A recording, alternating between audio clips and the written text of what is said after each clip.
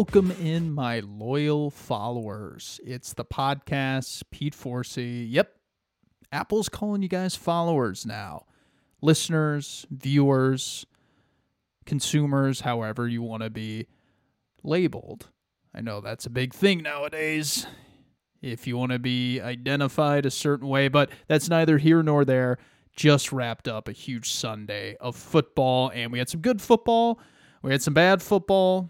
GM, general managers, team building, roster construction, I think it's at an all-time low. And we kind of saw with that last game with the Bucs and the Rams, big-time ending, touchdown Tom Brady with another fourth quarter drive. 5 plays, 50 seconds, 5 passes, PI here that was there for the assist for Tampa Bay. We got the Raiders blowing another lead. Josh McDaniels' tenure, second go-around, not going well. The Jets, Jets, upset Buffalo. And, we got a lot of football to talk about. It's the Sunday night edition, so strap it in. Let's get to it. It is episode 101 of the podcast. So a couple instant reactions from the Buccaneers and the Rams. The first is Tom Brady, 100,000 passing yards. The next closest is Drew Brees. Holy smokes. Talk about just incredible volume. You know, I'm not a big totals guy on completion percentage and passing yards and touchdowns. Everyone thinks Jalen Hurts is an MVP because he's atop those categories this year. Yet, no general manager, no coach would choose Jalen Hurts over Joe Burrow or Josh Allen, Patrick Mahomes, Lamar Jackson even, Tom Brady. Like, no. He's not the most valuable player in the league. But, again, I get a little bit of sidetracked here. My big thing with this Buccaneers-Rams game is that you got a couple of heavyweights. It's in primetime CBS. This is the best game of the week that they're... You know, the national media outlets are telling us, along with the NFL, they're saying put this game in prime time so everybody's watching it. And it had a great ending. Tom Brady did his thing like he has done for 20-plus years playing football. But really, this was an ugly game. And it's because neither team knows how to run the football because their offensive line play stinks. Their cornerbacks stink. Their pass catchers are not on the same page as the quarterback. And really, you can just drill it back to the fact that the drafting of one team, while they have had some good players in the 5th and 6th round, they just have given up so many first and second and third round picks that their team is too thin, and that's the Los Angeles Rams. They won a Super Bowl. Yes, they went, quote-unquote, all in. And it's become like a very familiar thing for general managers just to give up draft picks and to, quote-unquote, go all in. Now, not everybody is. Like, I would not put San Francisco in that category, but there are other squads where it's like Miami, you're putting all this capital into one season, and then in future seasons, the credit card, the bill is going to be due, and you're seeing that with Tampa Bay. And with the Rams. The Rams with the draft picks, the salary cap with Tampa Bay. They are strapped in fielding a competitive team. This is why traditionally, and I hate to give the Packers a hat tip here with their lackluster play, but holding on to draft picks, like the Steelers and the Packers, the Ravens, that's why you hold on to them. Sustain success so you can have a competitive team year after year after year. Now, you obviously have to have a quarterback that allows you to do that, a high-level quarterback. Roethlisberger was that guy. Rodgers has been that guy. Flacco kind of gave you sustained play, and Lamar's allowing the Ravens to do that. And that's what makes it so weird with these two teams, the Rams and the Bucs.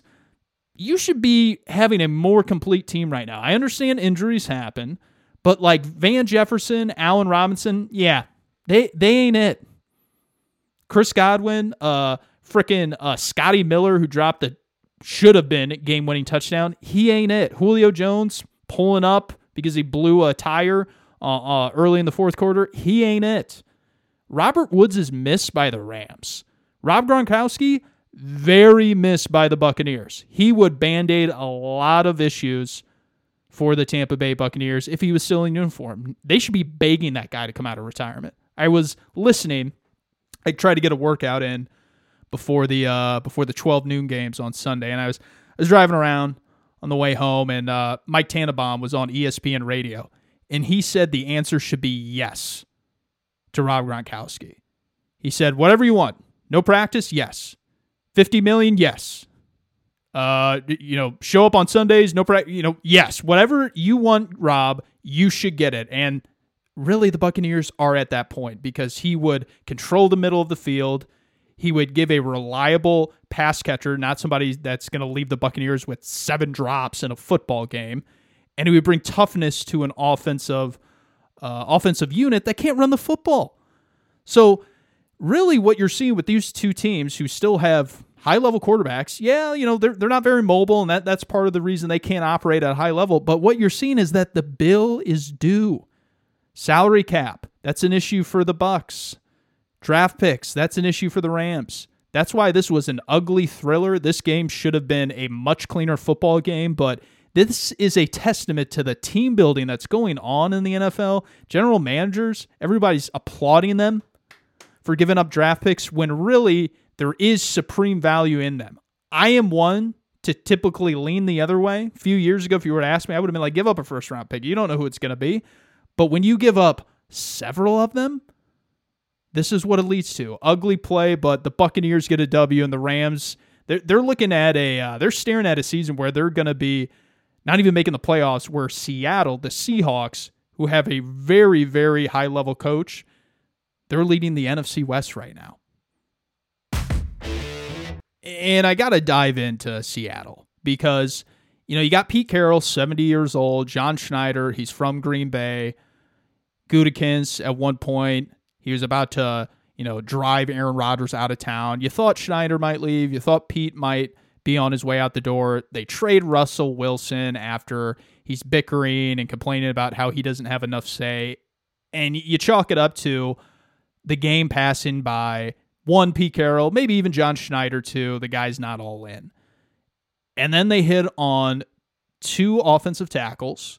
They probably have the offensive rookie of the year in their running back, Walker. And Geno Smith, a guy who, again, I've been saying it since that 2015 season when Ike, I can't remember his last, I just know him as Ike. He punched him in the jaw over a $50 bill that Geno Smith had not paid him for like a charity softball game.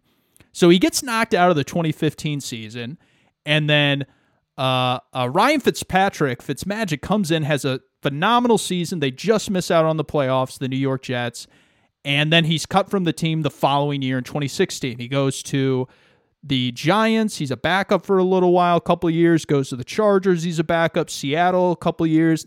Finally, again, he gets a chance to start regularly, and he's balling out. And he's playing fast. He's playing pretty much mistake-free, not totally mistake-free. He's not a top 10 guy, but you can win games, as he showed in his rookie and second year. They went 8-8, 500 team. You can win games with Geno Smith, and they're at top of the division. It is another flex of culture, another flex of having a true head coach. There are fewer and fewer of them. John Harbaugh, Belichick, Sean McVay, Pete Carroll, Mike Tomlin, all these Matt LaFleurs, these Zach Taylors, Brandon Staley's, all imposters, man. They're just coordinators. They're just coordinators staring at the play sheet. And Pete Carroll is over here winning games by wearing teams down. He doesn't have a talented roster. Arizona, can't believe I even forgot them. They were playing the Cardinals today. They just got a talent cast of players. I look up and I see, man, they got a lot of good players, but you know what? They're just out there running plays, and they're just out there losing games at home to a less talented team. This is how you get contract extensions. This is how you have sustained success year after year after year. Every year, Seattle wakes up on Sundays. They know their team is going to be loud. They're going to be proud, and it's going to be close games. Whether it's Russell Wilson or it's Geno Smith, because we got Pete Carroll and we got a guy that knows how to identify talent and make it into a team. It's not just a roster, it's a team. And Kansas City has that. They have the trifecta: GM, head coach, superstar quarterback that just wants to win. And that's the difference right now in the NFC West. I think Les Snead is phenomenal. I think that he really felt a pressure probably from the owner to go all in on a 2021 season when the Super Bowl was going to be hosted at their venue. And now you're kind of seeing it mimicked across the league from some other rosters, and you're going to be in a pretty dire state. And tonight, Seattle shines, and the Rams, they're staring up at Seattle, wondering if they're even going to be in the playoffs.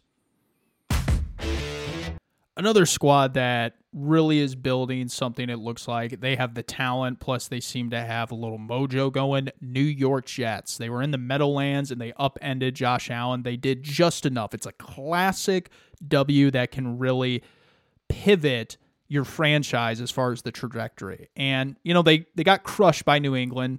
The head coach, the greatest coach of all time, has had their number for years. Not really all that surprising. This was surprising, because you just did not know what the players were made of in New York. And Robert Saleh, he's got Sauce Gardner, he's got Quinnen Williams, Garrett Wilson. Their offensive line was humming today, and they toppled the best team in football in Buffalo.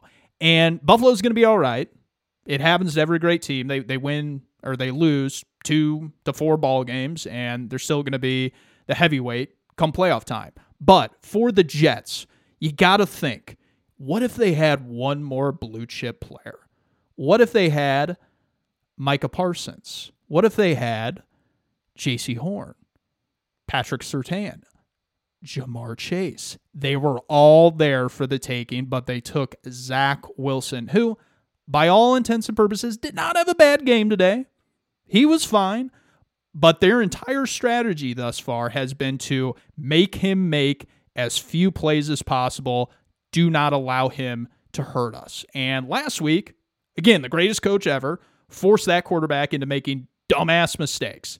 This week, you got a defensive coordinator, Leslie Frazier, Sean McDermott, both great, top-notch guys, but they're not the greatest ever.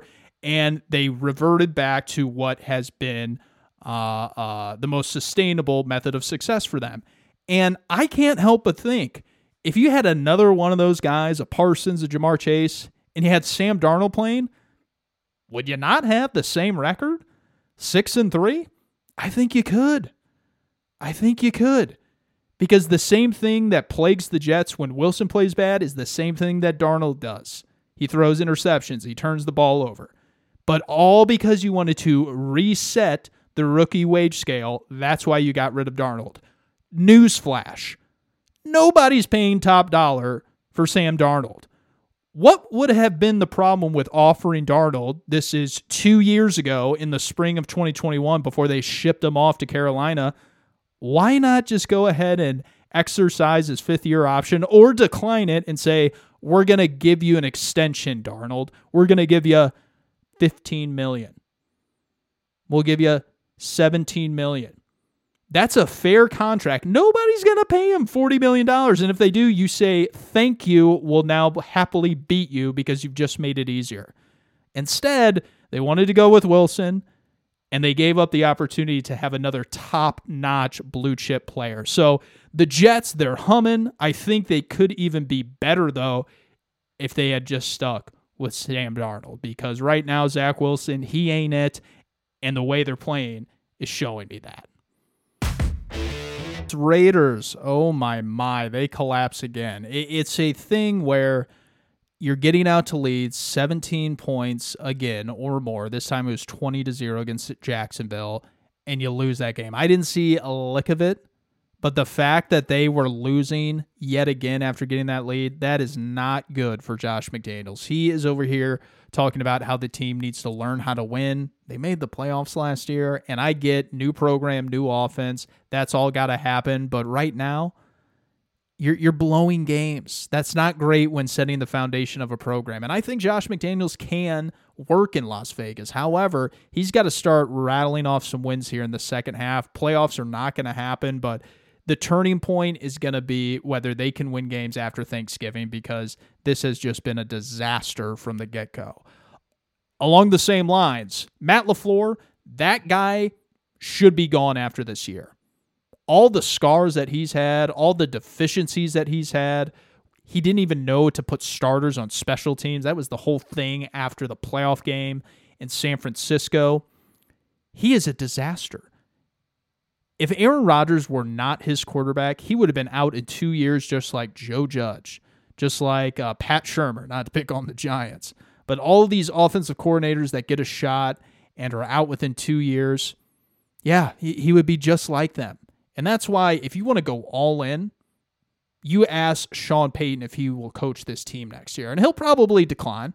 He's doing the TV thing. He probably has the Cowboys job in his back pocket. Chargers are going to be the other one because Brandon Staley is not going to last. Those two jobs are more attractive. But if you're Aaron Rodgers, if you're Brian Gutekunst, if he plans on coming back, I imagine Aaron Rodgers would, because he probably does not want to go out like this because they're trending not to make the playoffs.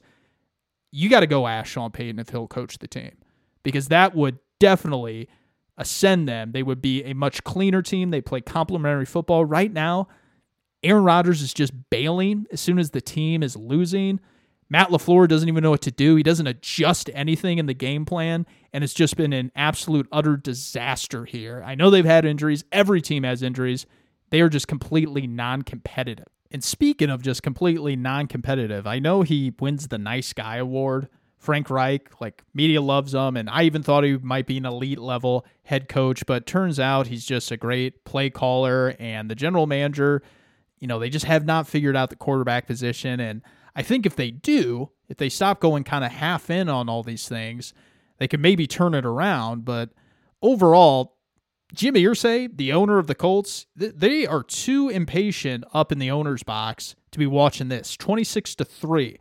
Belichick had his way again. Again, if Bill Belichick's your coach, you're not going to lose. You're not going to win 3-4 games in this league. He's going to go 500 with a shitty roster.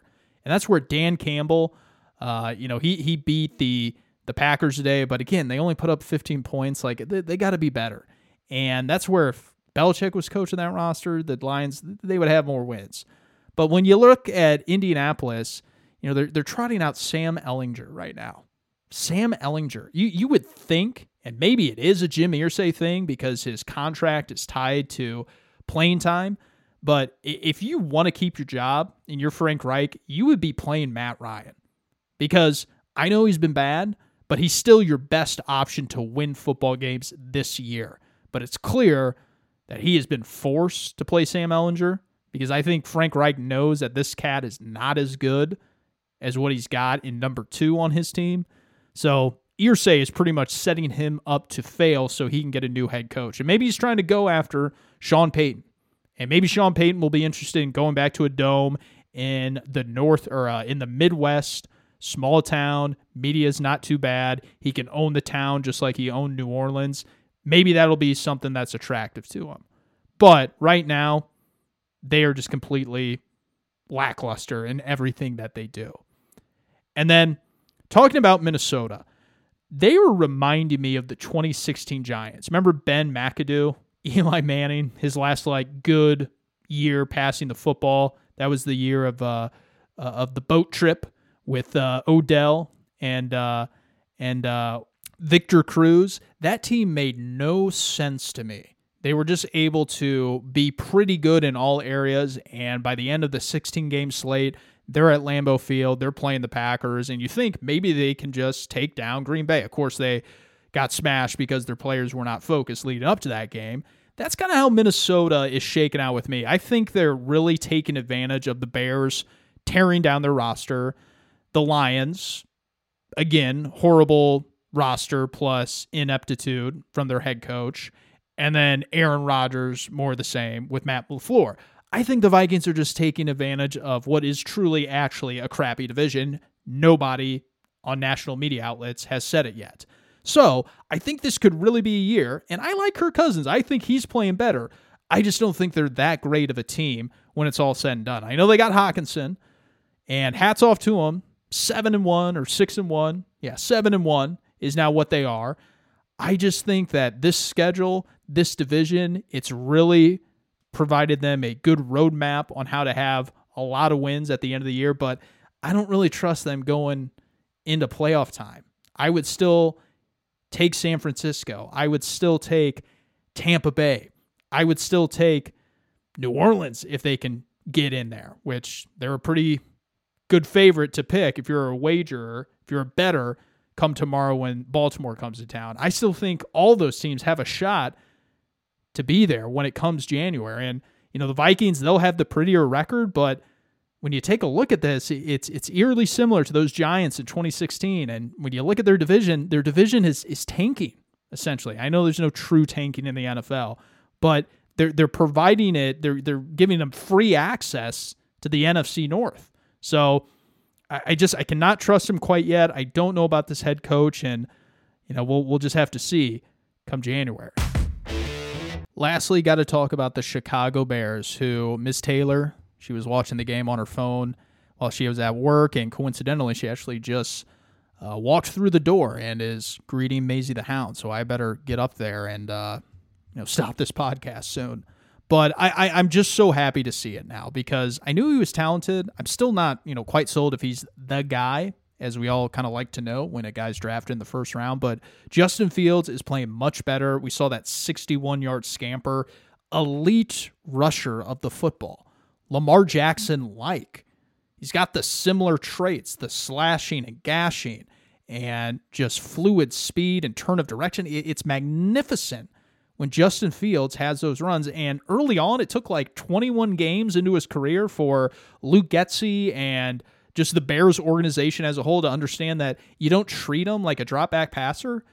You need to get some play action. You got to move the platform. You got to treat it like it's Lamar Jackson. You got to get the tight ends involved. You got to get a bigger receiver. I know Claypool didn't have his best game, but he's probably only going to get better as weeks go on. This is what the Bears football should look like. This is the offense they should be running. And, their defense, this is why I say trading Robert Quinn, trading Roquan. Could you have won that game today if you had those guys? I mean, those are two better players. You may have won that football game. And that's where these draft picks and everybody's just say, trade everyone. Get rid of the veterans. I don't know, man. Because the Bears, if they win 2 or 3 more games this year, to me, that's more value than moving up 3 slots or a slot in the draft order. Because those picks might turn into prospects who turn into players. And that's where I'm just not in the business of giving up good players. Again, I'm not anti either way. Keeping hit picks, keeping players. But it's just common sense has been lost with this. And I just think if you can get pressure on Tua Tagovailoa, if you can get Roquan Smith, who's just always around the ball, always making plays, interceptions, do the Bears win that football game today? And what is that of value to the Chicago franchise who have just been toiling at 500 here?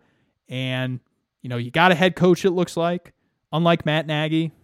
Maybe if you're a better team on the field, your coach can squeeze more out of you and you can sneak into a wild card in what is being a really poor year in the NFC. I like what the Bears are doing offensively, and that's where the jury is still out for me with Ryan Poles and what he's doing with the roster overall. Appreciate everybody listening. Subscribe, review, wherever you get your podcasts. Spotify, Amazon, I've heard people are listening there. Google Play, Apple, my followers, as they're calling them now. Please leave a review. Please let me know what you like about the show, what you don't like. Critical feedback, all is accepted.